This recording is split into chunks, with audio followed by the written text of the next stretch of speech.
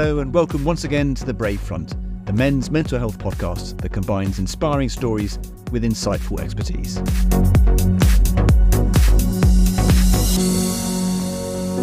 My name's Tim Bainan, and if you're new to the show, The Brave Front is all about real-life stories from people who have overcome adversity, done something incredible, or defied the odds, learning lessons and inspiring others along the way. It's also about opening our eyes to new possibilities, courtesy of people who teach, study, write, speak, and generally know much more than the rest of us about men's mental health. And of course, it's about you.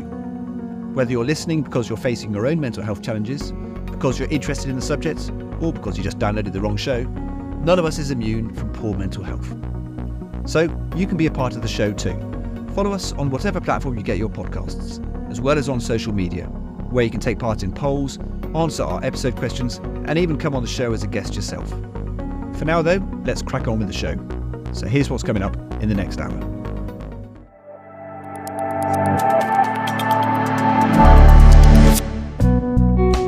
My behaviours were, I was erratic, I was highly reactive, I wasn't able to read social cues, I could burn bridges and torch everybody in the village and on the bridge at the same time. People need 5 things, right? They need to feel significant, they need a sense of belonging, they need to receive empathy, even from men, they need acknowledgement, that's very much a masculine thing that's really helpful for men. And they need validation. So they need to know that what they feel is valid, what their experience is valid. We need those 5 things. Everyone needs those 5 things. Being a nice guy is essentially the same as being a nice girl. It's growing up believing that in order to get your needs met, you have to take care of other people's needs first, and that you have to not have any needs of your own. You have to self-abandon, abandon anything that you want to be doing in life in order to make other people happy.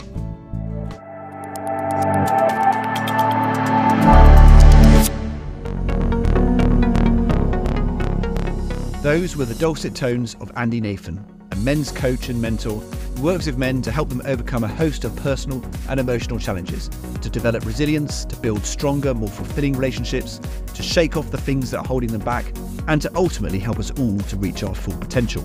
But what is coaching all about? Do you and I really need it? And what's the difference between a coach and a therapist? I wanted to find out from the man himself. So in the course of the conversation you're about to hear, I sought to find out what difference a professional men's coach can make, why some of us, according to Andy, have a problem with lone wolfing, and why nice guy syndrome might be doing us more harm than good.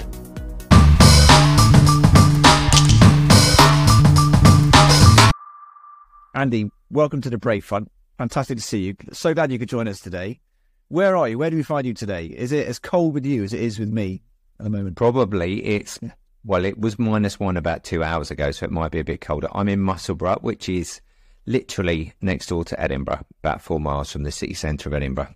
Nice. And what is an average? What day of the week is it today? It's a Wednesday. It's nice. It's a Thursday today, isn't it? What is the Thursday have in store for you? Oh God, that's a great question. An average Thursday looks like getting up, doing some stretching, just opening my spine, moving my body, doing a workout, like a short 15-minute workout, doing some journaling, and then it's either preparation, it's content creation. It might be creating sessions for the Man program, content creation for social media, or client sessions. Nice. Or maybe planning something like this weekend. We've got a festival in Edinburgh called Flair Festival. So I'm doing 2 sessions there, one on the Saturday and one on the Sunday. And it's just getting an idea of what I want to be talking about for those. Nice. It sounds very much like you're the master of your own destiny in a lot of ways. It sounds like you've got it all under control. Sounds good. Yeah, it's good that it sounds like that. Nice. Now, listen, you're a professional coach and mentor. I want to dig into that a little bit, find out a bit more about what that means and what's involved in that, and a bit about the Man program, because you mentioned it just a second ago, and I'm keen to find out what that involves. So, first off, for people who might not be familiar with what a men's coach and mentor is, tell us a bit about how you help people and what that involves. Gosh, I would say the simplest way of describing it is I model all of the different aspects of what being a man is to men who may not be aware of that, who may not have had an experience of that in their lives, so may have challenges, wounding with masculinity in their childhood. That may show up as avoidance or anxiety in romantic relationships. It may show up as issues with self-discipline or self-trust. There may be addiction. So my role is to be kind, to hold up a mirror as well, to show the people that I work with what's going on, what they're doing, rather than I guess it's the opposite of mothering and smothering. You know, my job isn't to nurture. It's not to turn them into overly feminized men, and I was one of those. It's not to think that they can continue to tell themselves lies about what they're doing and that there aren't any consequences and that it's okay. It's to get them to see that really being authentically who they are means being honest with what they're doing, with how they're showing up, and doing it without shaming. So without using toxic shame, like, I'm a piece of shit, there's something wrong with me, I'm broken, I'm useless, blah, blah, blah, blah, blah. You know, we know where that goes with men, right? That goes down to suicide eventually.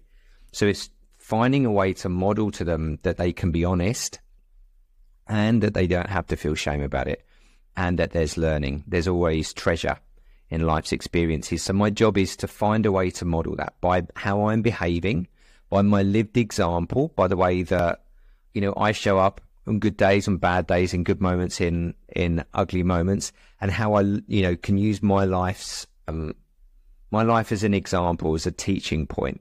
So I try to model authenticity, honesty.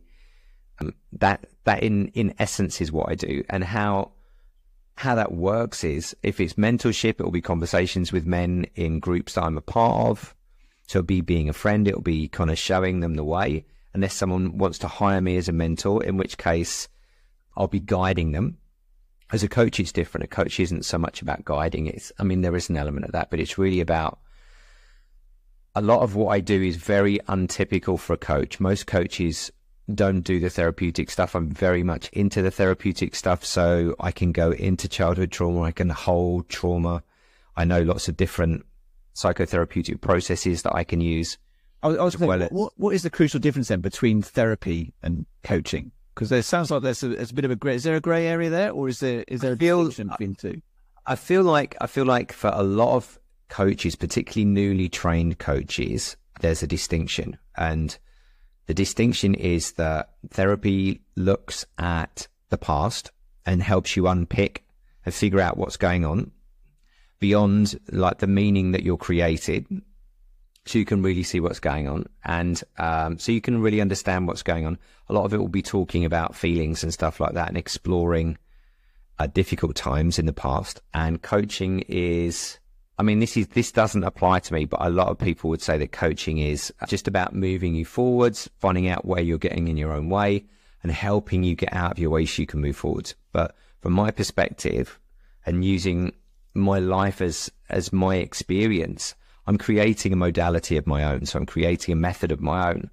And that is a result of having had lots of different kinds of therapies, lots of different kinds of coaching, lots of different kinds of work with trauma, and bringing that all together in a way that has always worked for the people that I've worked with. And as I'm going through what I'm doing with my clients in different programs, on retreats, in person, online, I'm just pulling this stuff together. So I don't really like to label. Sure. I would say, it sounds fascinating. It sounds like your role is to empower people to help themselves to a degree as well. Is that fair? 100%. Yeah, because the role of, like, the Man Program's motto is empowering men. By the way, I'm not just a Man Program. I am a coach separately, but the Man Program's motto is empowering men, creating role models. And the definition of empowerment that I like is being able to trust yourself to navigate whatever life throws at you. That sense of power inside of yourself that, I can find a way, essentially. And getting someone to that point when if you think about over the whole of our lifetime, every experience we've ever had, from being in the womb to being now is stored in deeply in our unconscious, and that stuff just pops up, up to 95% of the time to direct our thoughts, words, and behaviors. I feel like we really have to understand that, particularly men have to understand their own psychology, because when they do, and when they know that there are certain models and systems and processes that demonstrate that they're not broken, that it's actually a result of X, Y, Z happening. When they understand that, it's like, oh, cool. Okay, cool. There's nothing wrong with me. Nope. Textbook. Like we had this joke on the retreat I just taught. Textbook would be like, textbook. So it takes the shame away. It's like, that's what's happening here. There's a process. It's happening because of X, Y, Z. Oh, cool. So there's nothing wrong with me. No, cool. I feel empowered. Now what can I do? Okay. Well, let's see what you want to do and what is getting in the way. So that's kind of it. It involves all of that, but absolutely empowerment. Sure. Well, that sounds great. All for empowerment. But tell me a little bit about how you got to the place you are today. So your personal journey in terms of, things you might have struggled with in the past. And I'm assuming you've got, as you say, you've got lived experience of you practice what you preach, and you've got lived experience of being in a vulnerable place yourself. If you don't mind, tell us a little bit about your background and how you got to be where you are now. Very simply, it just happened by accident. Moving into the idea of being coached happened. I was working in the corporate world, and one of my friends, who is also now one of my clients, recommended this chap called David Ferrers, who is an NLP practitioner and a life coach, and said that I might benefit from working with him. And what was going on for me at the time, I'll tell you the symptoms. My behaviors were, I was erratic, I was highly reactive, I wasn't able to read social cues, I could burn bridges and torch everybody in the village and on the bridge at the same time, and then carry a huge amount of regret and guilt. And I had no idea what was going on. I just thought that's how I was, and I was broken. I struggled to concentrate. I struggled with focus. I had a huge amount of anxiety in relationships. I carried a general sense of unease and dissatisfaction. I felt completely stuck in life, and like there was no way out. I didn't think that I could do anything with my life other than be employed by somebody else and hate it and think, fuck my life. And that's all rooted in childhood. That's rooted in sexual abuse that was deeply buried, not within my family, but outside of that. That's rooted in bullying. That's rooted in lots of different kinds of things, like chaotic home, where there was a lot of insecurity and inconsistency with the way that love was shown with my parents, even though they're great human beings. There was just a lot of chaos there. And then moving into the corporate world, I got held up in an armed robbery. Lots of different kinds of things happened over my life. And I didn't understand myself. And eventually, ironically, it was only after getting an injury when I was training for a marathon, that the physiotherapist suggested that I try yoga. And at that point, I was not open to anything woo-woo, anything like that, particularly where there'd be a lot of women involved, because I didn't understand the concept of shame, but I did understand that I might be humiliated and look like a complete fool. And I definitely didn't want to do that. But I did it anyway, and it just opened up a whole world to me, ultimately connecting out of my brain and my dysregulated thoughts and the victimhood and all of the other stuff that I was carrying around with me. I realized that the answer to a lot of stuff lived in my body, and also a community that was very, very welcoming and compassionate. Something that, in my experience, in my friend group, where if something happened or I was talking about something that was bothering me, what I'd be met with was either, oh, just have another drink, or don't worry about it, which is like the classic thing that a lot of men can be on the receiving end of. Fast forwards 15 years, ended up going on a hell of a personal journey, having to get a lot of support for myself, because once I was doing stuff consciously with my body, like moving and breathing with your body doesn't sound like it does a lot on the surface, but actually what's happening is you're integrating a disconnection between feeling and thinking. And when you integrate that connection between feeling, like the body, the somatic process of soma, which is the Greek word for body, and everything that lives in it. Our bodies store all of our emotions that haven't been expressed. They store all of our unconscious patterns. Everything that we've experienced is stored in our body. And where there's a disconnection from our head and our heart, or our body and our brain, it's because we've deliberately disconnected because of what's happened. And that's trauma, right? And we all have micro traumas, times when we dissociate. And then when I started to understand what was coming up for me in yoga classes and the big feelings I was having had another root, then I started to get support for that in lots of different ways. And then when that stuff really started to work for me, even though by then I'd left work and I was working as a yoga teacher and a meditation teacher, then I started getting qualifications for it because I saw the change. And I just went down a rabbit hole, my friend. And here I am now, really working on what it is to be a man myself. That's a focus that I set myself a couple of years ago. And to do that, I realized that I had to face all of the issues that I had with men. That I felt that men were overly dominating, they were controlling, that they were arrogant, that they were all of the, they were alpha, why can't I be like a soft man? Why do I have to be this hard, strong man? And so I had to actually confront what Carl Jung would call the shadow, like this idea that all of these parts of me that I'd repressed to fit in, to be liked by women, essentially, by my mum, and then, so forth after that from childhood. I'd suppressed masculinity, what it was to be a man. And we know that it's a world that we live in right now. It's complex. What is it? What is being a man? Like, what is a man's role? How does a man show up? How does a man need to behave?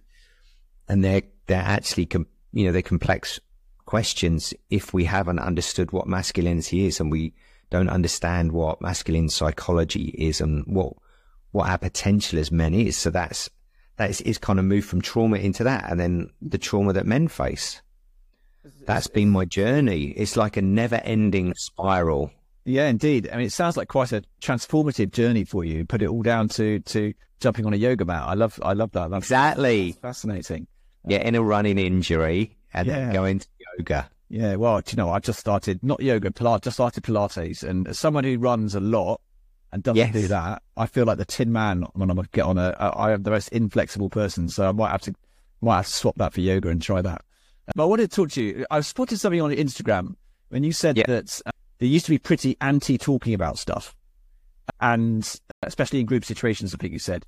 Obviously, now that is, a large part of your life, talking to other people and sort of, and doing that. So what brought about that change in terms of, being someone who was anti-talking to someone who was absolutely pro and making a living and a life out of talking?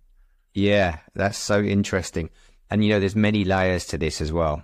So, I think in essence, I didn't realize that, certainly before I began this healing journey, I didn't really like people.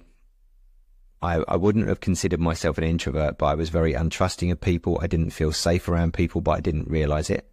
I definitely felt threatened, but I didn't realize it. I felt in competition, but I didn't realize it. So there's all of this kind of stuff going on where people were either agreeing with me, in which case they were great, or if they were disagreeing with me or challenging, then they were a problem and I had to not spend any more time with them or fight them. And that's essentially that survival mode. That's the sympathetic nervous system, highly dysregulated nervous system, which I had no idea about at the time. So now, understanding the value, people need 5 things, right? They need to feel significant. They need a sense of belonging. They need to receive empathy. Yeah, even from men, even though that's kind of a more feminine kind of thing, they need to receive empathy. They need acknowledgement. That's very much a masculine thing that's really helpful for men. And they need validation. So they need to know that what they feel is valid, what their experience is valid. We don't have to agree with it, but we're like, I get that. I get how you might feel like that. We need those 5 things. Everyone needs those 5 things. So now I understand that, That's what I offer to people in my work. And it's different depending on whether I'm working with men or women, because it has to be, because men have a unique set of problems and challenges to women, and men need to be treated in a different way. And this comes down to the psychology of mothering and fathering, and mothering being something that, this is something I talk about in the Man program a lot. Mothering is something that children need from, particularly men, particularly boys, right? That they need from the age of when they're born to about 10 and a half, 11. Yeah, they need nurture, they need encouragement, they need someone to help them when they're, give them lots of cuddles, give them lots of empathy.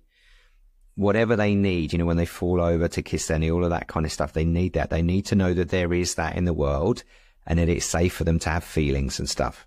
And then onwards, from like 11 onwards, the role of the father is to guide, to acknowledge, to validate, yeah, but also to test, to demonstrate, to help you as a boy and a growing boy feel safe in unsafety, feel safe in uncertainty, to test yourself. Rites of passage that native tribes do. It's where they, they take in the tribes, they take the son away from the mother, and, there's these tears, but she knows that, wherever he's taken, whether it's into the forest or whatever goes on, whatever that rite of passage is, he will come back a man, he'll come back changed, because he will be empowered. He will understand that he can deal with whatever comes his way. And with mothering, with someone that's constantly, if we get stuck in talking about our feelings as men, and this is a really good thing if you're interested in talking about why in the UK 92% of men that commit suicide are in therapy and talking about stuff, that would be a good thing to talk about if you're interested in that. The reason why we can't get stuck in our feelings as men is because that turns us into overly feminized men. And actually what we need, it's like boy psychology, that it's okay to be stuck there. Actually what men gain from any kind of therapeutic process is feeling powerful, feeling like they can trust themselves, and also knowing that, they have an idea of where they're going, even if it's not clear, that they've got support and they can get there. All they need to do is take the next step. So they need clarity, purpose, and to feel powerful. And the typical therapeutic process doesn't help women with that. So really, that's what fathering is about. So there's mothering and fathering. So getting to that point is really what men need to reach in terms of getting support. Yeah. Okay. Some fascinating stuff there. That stat is an interesting one you mentioned around suicide there. So I wasn't aware of that. Did you say 92% of men who commit suicide are in therapy? They're in some kind of therapy or consultation. And certainly in the States, 85% of therapists are women. Right. So it's a scary statistic. Yeah. And there's a lot in this, right? But it's down to the kind of practice that men are supported with as opposed to women. And they need to be different because they have different needs, emotionally, mentally, physiologically. And what men need, they need to understand again that they are powerful. And for men, the word power can bring up a lot, right? Because we live in a world where a lot of men are using power in a very unhealthy way, whether they are leaders of gigantic pharmaceutical corporations or multinational oil and gas companies, or whether they're politicians that are sending men to pointless wars, whether they're, dismissing the harm that they're causing in the world and not taking accountability. Power is like a concept that, like masculinity, that is a difficult one to resolve for a lot of men, right? But actually when we are empowered, then we can really uplift everyone around us, because we can have integrity, we can be accountable, we can take ownership for our thoughts, our words, our actions, we can apologize, we can be role models, we can say, listen, what I did there wasn't okay, and I apologize, I could do better. Yeah. Indeed. Listen, I wanted to dig into some of the things that are or some of the reasons, or some of the main reasons why guys come to you today. This time of of where we are in the world. What are some of the key reasons people come to you? When we emailed and we were talking, corresponding before this interview, we a few things came. You sent a couple of things back to me. You said things like nice guy syndrome and lone wolfing being a couple of things. Love those Yeah, terms. Tell me a bit about them for starters. Well, lone wolfing is like the classic thing that a lot of men do, and they don't realize they're doing it, or they might realize they're doing it. So it is where a man will try and handle everything himself, because on some level he received the message or absorbed it that it was up to him to take care of business, to take care of everything himself. But he may not have received guidance on how to do that. And also, we can move quickly on our own, but are we going in the right direction? And it's certainly a lot more enjoyable when we're not doing things on our own. And the idea of the lone wolf is that someone doesn't need anybody else. Like, I don't need anybody else. Like, I've spoken to a few guys on Instagram, and like they're setting themselves up to be coaches. There's no irony in what they're missing here, right? They're setting themselves up to be coaches, and yet they are not being coached. They've not had any therapy. They've not gone to anybody else for support. What they're doing is picking up information from books. No problem with this, right? Or podcasts. Again, no problem with that. Things they find on the internet. But they are not, like, one of the, one of the men that I was talking to said something along the lines of, my girlfriend's a therapist, and even she doesn't get the keys to my internal kingdom.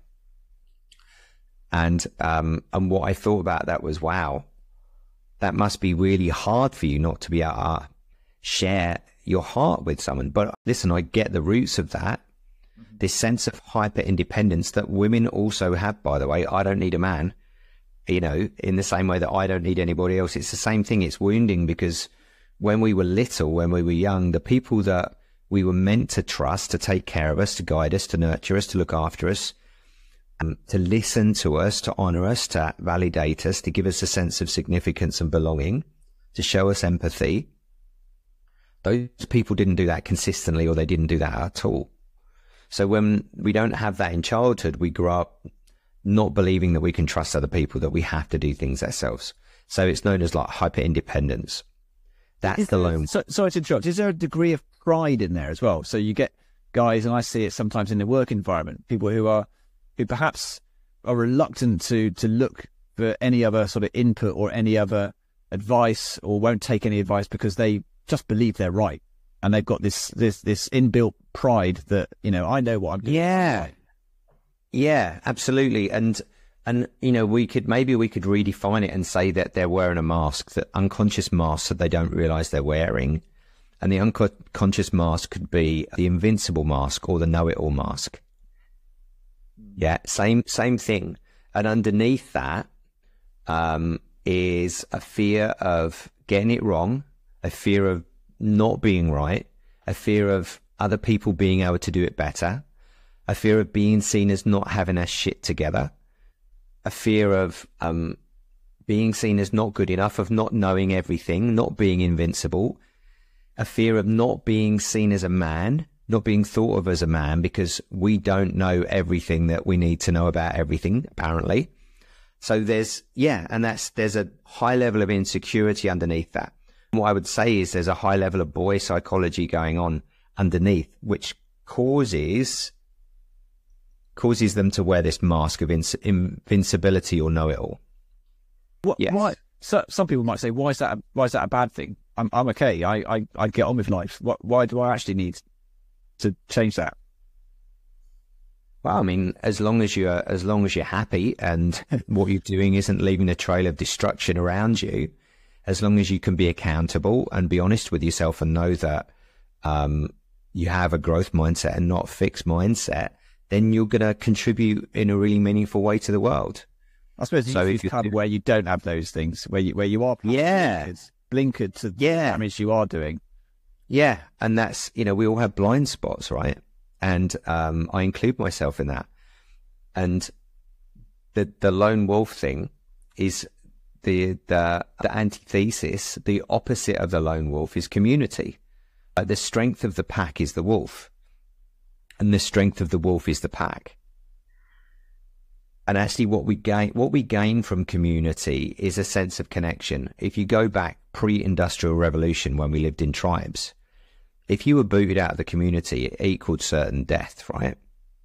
Because you would literally have to fend for yourself, and you'd either have to try and join another tribe or find another tribe, or you would just have to literally fend for yourself. You'd have to keep yourself warm. You'd have to hunt for yourself, and you would do that on your own, right? Yeah. So I see, I read a fair bit about, various issues that are impacting men. And I remember reading something recently about male friendships being on the decline. So men on the whole now have fewer friends than than in years past. So that community that you mentioned for many men is actually dwindling, and they're shrinking that community around them. So how is that impacting men? What's happening what's happening there? Well, I mean, our brains are hardwired for connection. And when we don't have that connection, there's all kinds of stuff that goes on. Dysfunction. We will feel lonely. We'll, even in the company of people, we'll feel isolated because we won't have somewhere to take our stuff. We won't feel that it's safe to not be seen as having our shit together, to have frailties or insecurities or worries. When we can speak of this stuff, oftentimes, if we do it in an environment which is very trusting and enabling, that's enough for most men. That's enough. And when we don't have that, we shrink within ourselves. We withdraw. When we withdraw, we see ourselves as not good enough. There's a lot of toxic shame, which is about the person. There's something wrong with me. The more we withdraw, the less we want to reach out. So that's what happens. It kind of creates a spiral where from that place of not enough, we may look at other people and project onto them perhaps the things that we don't like about the world, that we don't like about the men. We might go into victimhood, into blaming, but also we may pick up really unhelpful habits, alcoholism, drug taking, porn, all of those kind of addictive behaviors, which are rooted in insecure attachment when we're little. Those kind of things will come to the fore because we'll find a way to numb our pain. It's interesting as a social animal as we are. Yeah, that men struggle so much when it comes to reaching out to other men and forming friendships, and especially new friendships. Especially if old friendships fade away, and you see it quite often with men struggling to find new male friends and spiraling into decline as a result.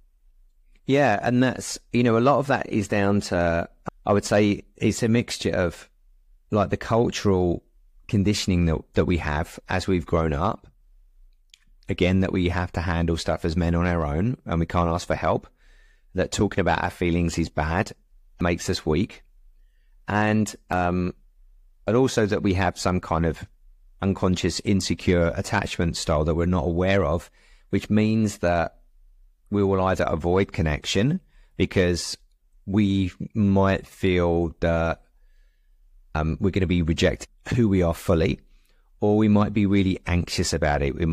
It's a similar kind of thing. We might be a little bit too needy or pushy with our connections, and that might put other people off. Yeah. So with that, I would say that's the context of that as well. If you grew up with secure attachment as a child, you're going to make friends easily. Yeah, you're going to move to a new place and make friends easily. If you have a secure attachment in childhood and you feel isolated and you've got a lot of toxic shame, there's something wrong with me, people won't like me, you feel like an imposter. It's like, gosh, you've got so much to climb over to even get out the front door, to then risk saying hello to someone who may be feeling the same or worse. And then they might not know how to receive someone who wants to be a friend because they're like, holy shit, what does this person want from me? So all of this kind of stuff can be going on. So male interactions are interesting and tricky. Yeah, indeed. Tell me a little bit about nice guy syndrome. So how is being a nice guy an issue? I love that. One of the guys in the Man program said, I thought the opposite of being a nice guy was being a dickhead. I thought that I had to be a nice guy. And that was me too, right? I thought that if I made other people happy and took care of other people's needs, then everything would be okay. And that's not that's not the case. Being a nice guy is essentially the same as being a nice girl. It's like, it's growing up believing that in order to get your needs met, you have to take care of other people's needs first. And you have to not have any needs of your own. You have to self-abandon, like abandon anything that you want to be doing in life in order to make other people happy. And part of nice guy syndrome is that there are 3 covert contracts, and I'll try and remember them. The first covert contract, essentially that means I'm gonna have an expectation, but I'm not gonna tell you what that expectation in our relationship is. But at the same time, I'm gonna hold it against you or resent you for not following through on the expectation I have of you, even though I haven't communicated that to you. Yeah. So a covert contract might look like, and this could be like a man, we'll just assume it's a man with a woman, right? If I meet your needs without you having to tell me, then you will meet my needs without me having to tell you. And at some point down the line, you will want to have sex with me because I'm meeting your needs. So there's like an ulterior motive. So essentially, nice guy syndrome it's a series of traits, and for the male listeners and even the female listeners, because it will be similar for like nice girl syndrome, which is essentially people pleasing. I'll run through 10 traits and then the 3 covert contracts. Covert contracts being, again, if I do something, then you'll do it in return without me having to explicitly say that. So it's indirect communication. So one of the first symptoms would be seeking approval from people. So seeking validation from other people. Men will do it, particularly from women. Even if they're gay, they'll go to great lengths to gain acceptance and avoid disapproval, which might look like avoiding conflict, which is the next one. They will do everything to avoid conflict. So people pleasing might be being easygoing. You know, the guy who will just go along with anything, but inside actually is like, I don't want to do this. I'm really unfulfilled. People pleasing. So going out of your own way to meet the needs of others, often at the expense of your own well-being. They're going to struggle setting boundaries. So again, they may fear that if they set a boundary, which is like, this is okay, this is not okay. If this continues, then maybe I'll leave the relationship, or we can't be friends anymore or something. They fear that if they do that, they're going to be told that, you know, they're overly controlling, they're a toxic man, or some kind of rejection or conflict. Covert contracts, I'll talk about those in a second. They're going to have covert contracts. There's going to be a fear of rejection. They're going to need external validation to boost their self-esteem. So other people's opinions, particularly women's, are going to make them feel good. So when they're told that they're a good man, or they're very loving, or they're very kind, actually they're going to get a boost. Versus that's nice to hear, but it doesn't change how they feel about themselves. You know, they already know that about themselves. A nice guy will also lack authenticity. So that could be someone who wears a mask, doing something to maintain the perception. So maybe you're just always being kind to people. Maybe you're always being considerate. Maybe you're the life and soul of the party. You know, maybe you're always the good listener. So there's a disconnection from their own needs. There's a difficulty with the intimacy. So they may struggle with vulnerability and openness, fearing that revealing their true selves will result in rejection. And yet the way they seek intimacy will be through sex. Like they'll feel that closeness when they're in the act of having sex, but then outside of that, they'll either feel anxious or avoidant. So this is linked again to the insecure attachment style. And then the final symptom of the 10 is passive aggressiveness. So this is where the covert contract isn't met. There's an expectation, there's an unmet need, and resentment is going to be there. You know, so passive aggression is just a classic thing that nice guys can resort to. So it might be, an example of that would be say you shared something with, maybe you took a photograph of like this female friend that you're trying to date, of her, and then she shared it, and then you might send her a direct message and say, nice photo, who took it? Like smiley wink emoji. Like, even though that's subtle and it's funny, it's like passive aggression. It's like, actually, I want to feel important. I want to be credited. I want you to recognize and validate me. And the covert contracts, this is where a lot of men will kind of feel a little bit sick in their mouths, because they'll be like, holy fuck, this is me. Okay. So the first one is, if I'm a nice guy, then I'll be liked and loved, and the women I want to have sex with will want to have sex with me. If I'm a good guy, then I'll be liked and she will want to have sex with me. Yeah. I'm holding my hand up because that's how I used to operate, right? I'm a recovering nice guy. The second covert contract is, if I meet your needs without you having to ask, then you're going to meet my needs without having to ask. Yeah. So I expect you to be telepathic. And on the retreat, I flipped it and said, if you've ever been on the receiving end of a woman, your partner or your wife saying to you, you've known me long enough. You should know what I need. You should know what I'm thinking. That's the same thing. Like, it's indirect communication. And direct communication is, I feel like this. I think like this. This is the support that I need right now. Can you do that? Do you have capacity to help me? That's direct communication. It's understanding that you have a need, understanding that you need to communicate it, and then asking the person you're in a relationship with to support you with that. Whereas a nice guy can't do that because they're afraid of conflict, because they learned when they were little that if they had a need, it would be shut down by their parents, maybe by their mother, certainly by their father, or ignored. And the final covert contract is, this is the worst one, right? If I do everything right, if I'm a nice guy to everybody, then I'm going to have a smooth and problem-free life. But life is naturally chaotic. Like, we can't control this stuff. So if we're seeking security in the world and within ourselves in the world by being nice to everyone, we're screwed, because life just isn't like that. So these are manipulative behaviors. I'm going to give something in order to get something. How's that? That sounds, well, thank you. I try to sort of go through all 10 of those in my head at the same time. There's a lot going on there. It's interesting to think, how do you think society impacts the nice guy at the moment there? So the amount of the stuff that's going on in society, we talked to someone on the show recently about toxic masculinity and how damaging that term can be, about how widely it is being used at the moment. Yes. Is society sort of impacting on nice guys and making that problem worse for them?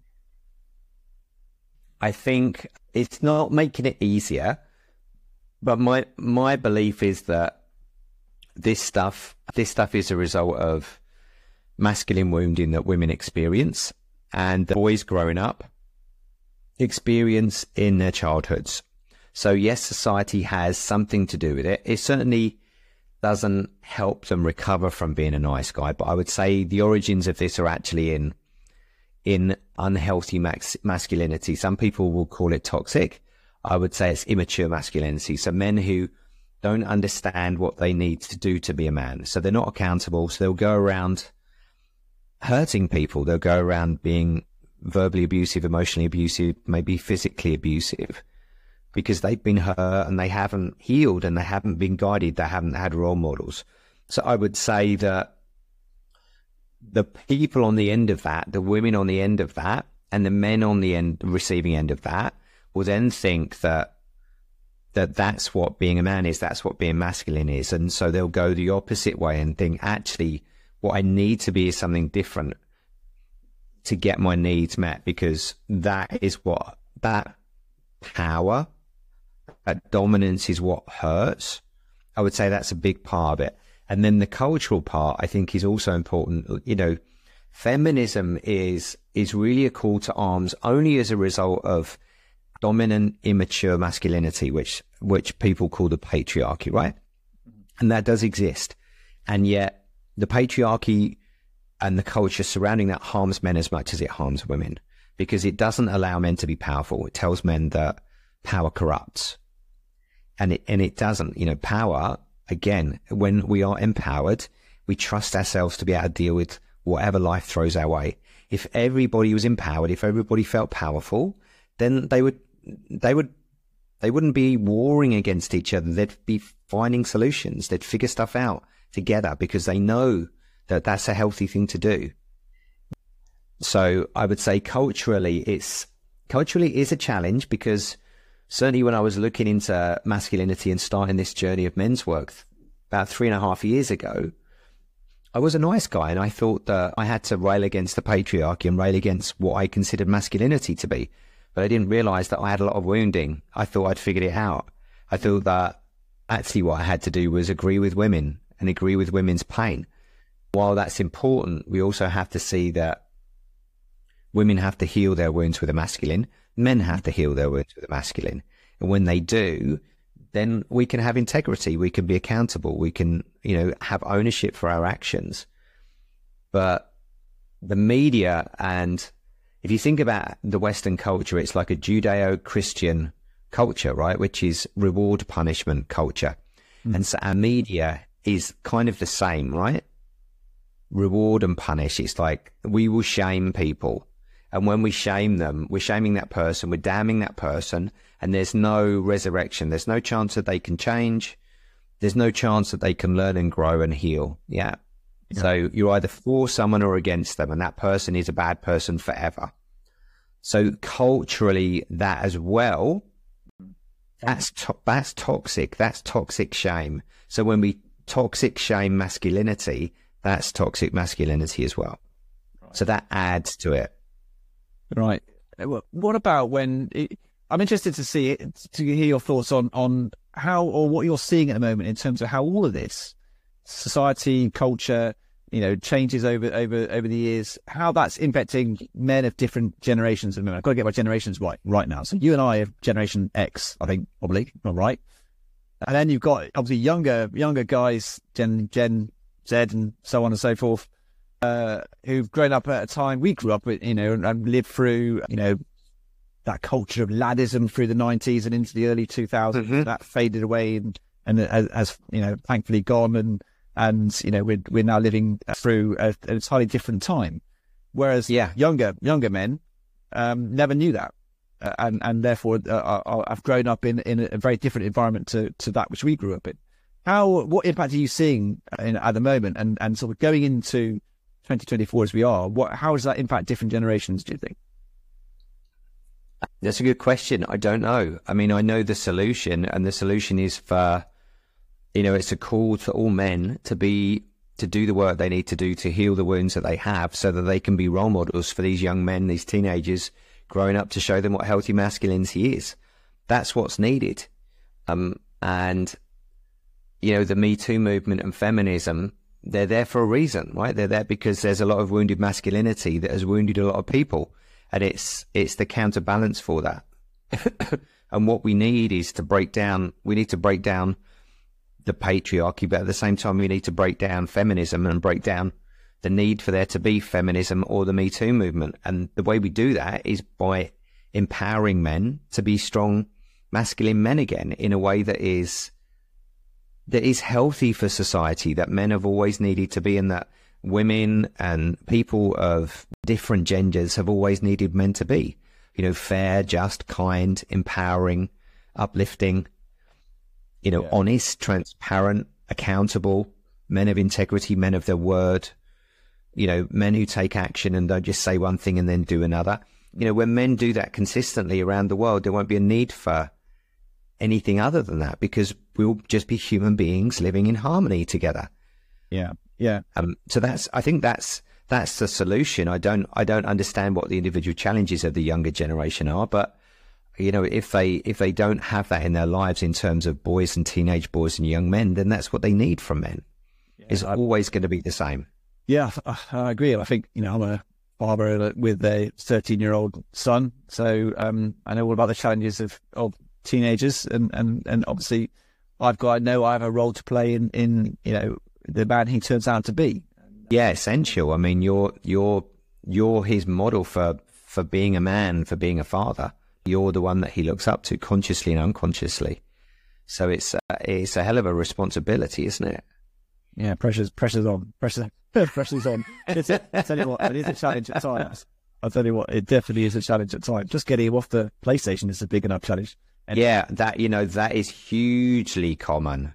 I would say that is one of the, you're talking about challenges with masculine. I think disconnection and a lack of connection is a big thing that teenagers are struggling with, because, their brains are like attached. They have an anxious attachment or an insecure attachment to devices and stuff now. That's a huge thing. Yeah, and it's a very different world to that which that I grew up in. So he's much. There was a time where I could beat him on the PlayStation, and we'd play different games together and that kind of thing. Now he's a million times better than I ever could possibly be on those kind of things. Yeah. So and he's also, he's grown up in a digital world, and so he lives a digital life, which is very different to how I was growing up. And so that in itself, I think, is a challenge for men and fathers to get to grips with, to put yourself in their shoes and live in that space. Yeah, absolutely. Yeah, big one. Okay, let's talk. Oh, one other thing I wanted to talk to you about that I've made a note here actually to talk to you about is the term anti-fragility. So I saw you to use the term anti-fragility on your I love that Instagram. And there's a new one on me, anti-fragility. So tell me a bit about that, and how is it different to resilience? Anti-fragility is, I might get knocked down. I might have an experience of making a mistake. I might fail meaning first attempt in learning. And I might feel sorry for myself. However, while I'm down, I look at what part I've had to play in this. So I look at accountability rather than being a victim, rather than life is tough. I mean, life is tough, right? But rather than it being about the government or Bill Gates or whatever, I'm not saying that stuff doesn't have an impact on us, because it does, but it's a disempowered state. Yeah. When we're coming from a disempowered state, it's difficult to feel powerful. Whereas anti-fragility is we reframe what's going on for us. We're like, oh, I'm being a bit of a victim here. What's that about? We get curious about our part, why we got to this place in the first place. Like, what happened? What did I do to contribute to this? Was it my thinking? Was it wrong thinking? Mm-hmm. Okay, and now I'm down here feeling sorry for myself, feeling like I've got this whole mountain to climb. Is there a lesson in this? Like, am I willing to be humble enough to find a lesson? What could that lesson be? Okay, actually what happened was I was taking it personally, or I was in my head and I didn't look where I was going, and my motorcycle, hit the rabbit or whatever, whatever it is that we're struggling with. And then we found the lesson. And what we say then is, okay, this is going to make me stronger. Like, I'm going to be a better person. I'm going to be a stronger man or woman. I'm going to understand myself better. I'm going to understand this situation. Next time it comes up, I got a better idea of the environment and how I interact with it and react with it. I have new data, new coordinates, which means that I'm empowered to do something differently. So now I'm more powerful because of the learning, because I've been humble and I've seen where I've contributed to this. Then I can learn from my mistakes, not repeat them, and I can move forwards. Cool. That's anti-fragility. So it's about getting the empowerment through humility. Yeah, I like that. That's a great term. I hadn't heard it before until I'd seen it on your Insta, but I like it. I like it as a term. I can see how it's different to resilience. Now, tell me, if somebody wants to learn a bit about anti-fragility, or they realise from listening to this, they may be a bit of a nice guy, or might be a bit of a lone wolf, and they like the idea of coaching rather than therapy. Where should they turn? Where should they go? What's their first point of call? I'm waving my hand here. Hi. If you're interested, if what you've heard from me resonates and you think you'd like to get to know me more, then you can find me on social media either at The Man Program or Andy J. Nathan. Otherwise just find a coach that resonates with you. In terms of in terms of if you're a man and you want to explore this more, this is the stuff that I do both in one-to-one coaching and within the Man program. And yeah, if you reach out, I can let you know how you can get involved in the Man program. We have another round of our 6-month program kicking off on the 15th of April. And in February and March, there are going to be free webinars that you're welcome to join if you follow my Instagram accounts. And aside from that, I have a podcast where we talk about these kind of things as well, and you can kind of get support that way. And the other thing that I would say is, if you don't live near me, is find a men's group that you can join, you know, a men's circle, or go on a men's retreat if you don't live in the UK. If you do live in the UK, I've got a men's retreat coming up at the end of May. But if you're not near me and you want to try something like that, men's walking and talking groups, men's circle, men's group, that kind of thing, there are tons of groups on Facebook. Even a men's do a cold water dipping group in Edinburgh. Something like that would be really helpful, just where you connect to other guys and learn that being around other guys is a safe thing to do, where you're not going to be judged and you're not going to be told that you need to man up or that you're not good enough. Cool. Great. Well, listen, I'll put all the links to all your social with the website and everything in the show notes as well, so people can head there and get all the links and come to you directly. So thank you for that, Andy. I've got to end with one last question. In terms of we're talking middle of January here, a whole of 2024 ahead of us. What's the one sort of piece of sort of general advice you'd give to guys listening to this in terms of how to make the most of the year ahead? Don't lone wolf it. Nice.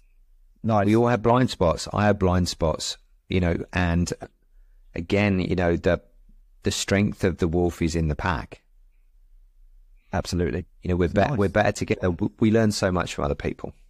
Yeah, absolutely. And we've learned a lot from you. Andy, thank you very much. I really appreciate you taking the time to join us today. Yeah, thank you very much. Let's keep in touch and speak soon. All the best. Thank you, Tim.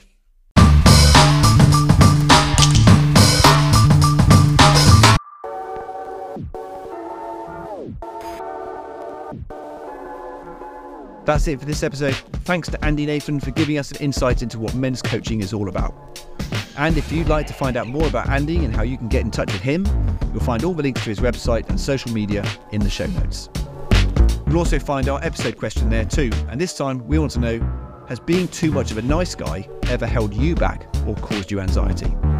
Our yes/no poll, meanwhile, asks, have you reached your full potential?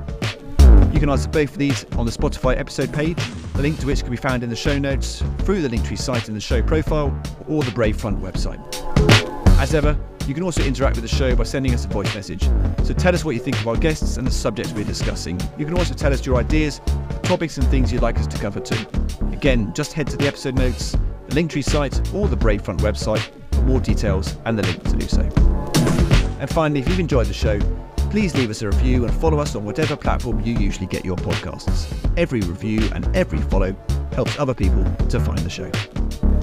In the meantime though, look after yourselves and I'll see you soon. Take care.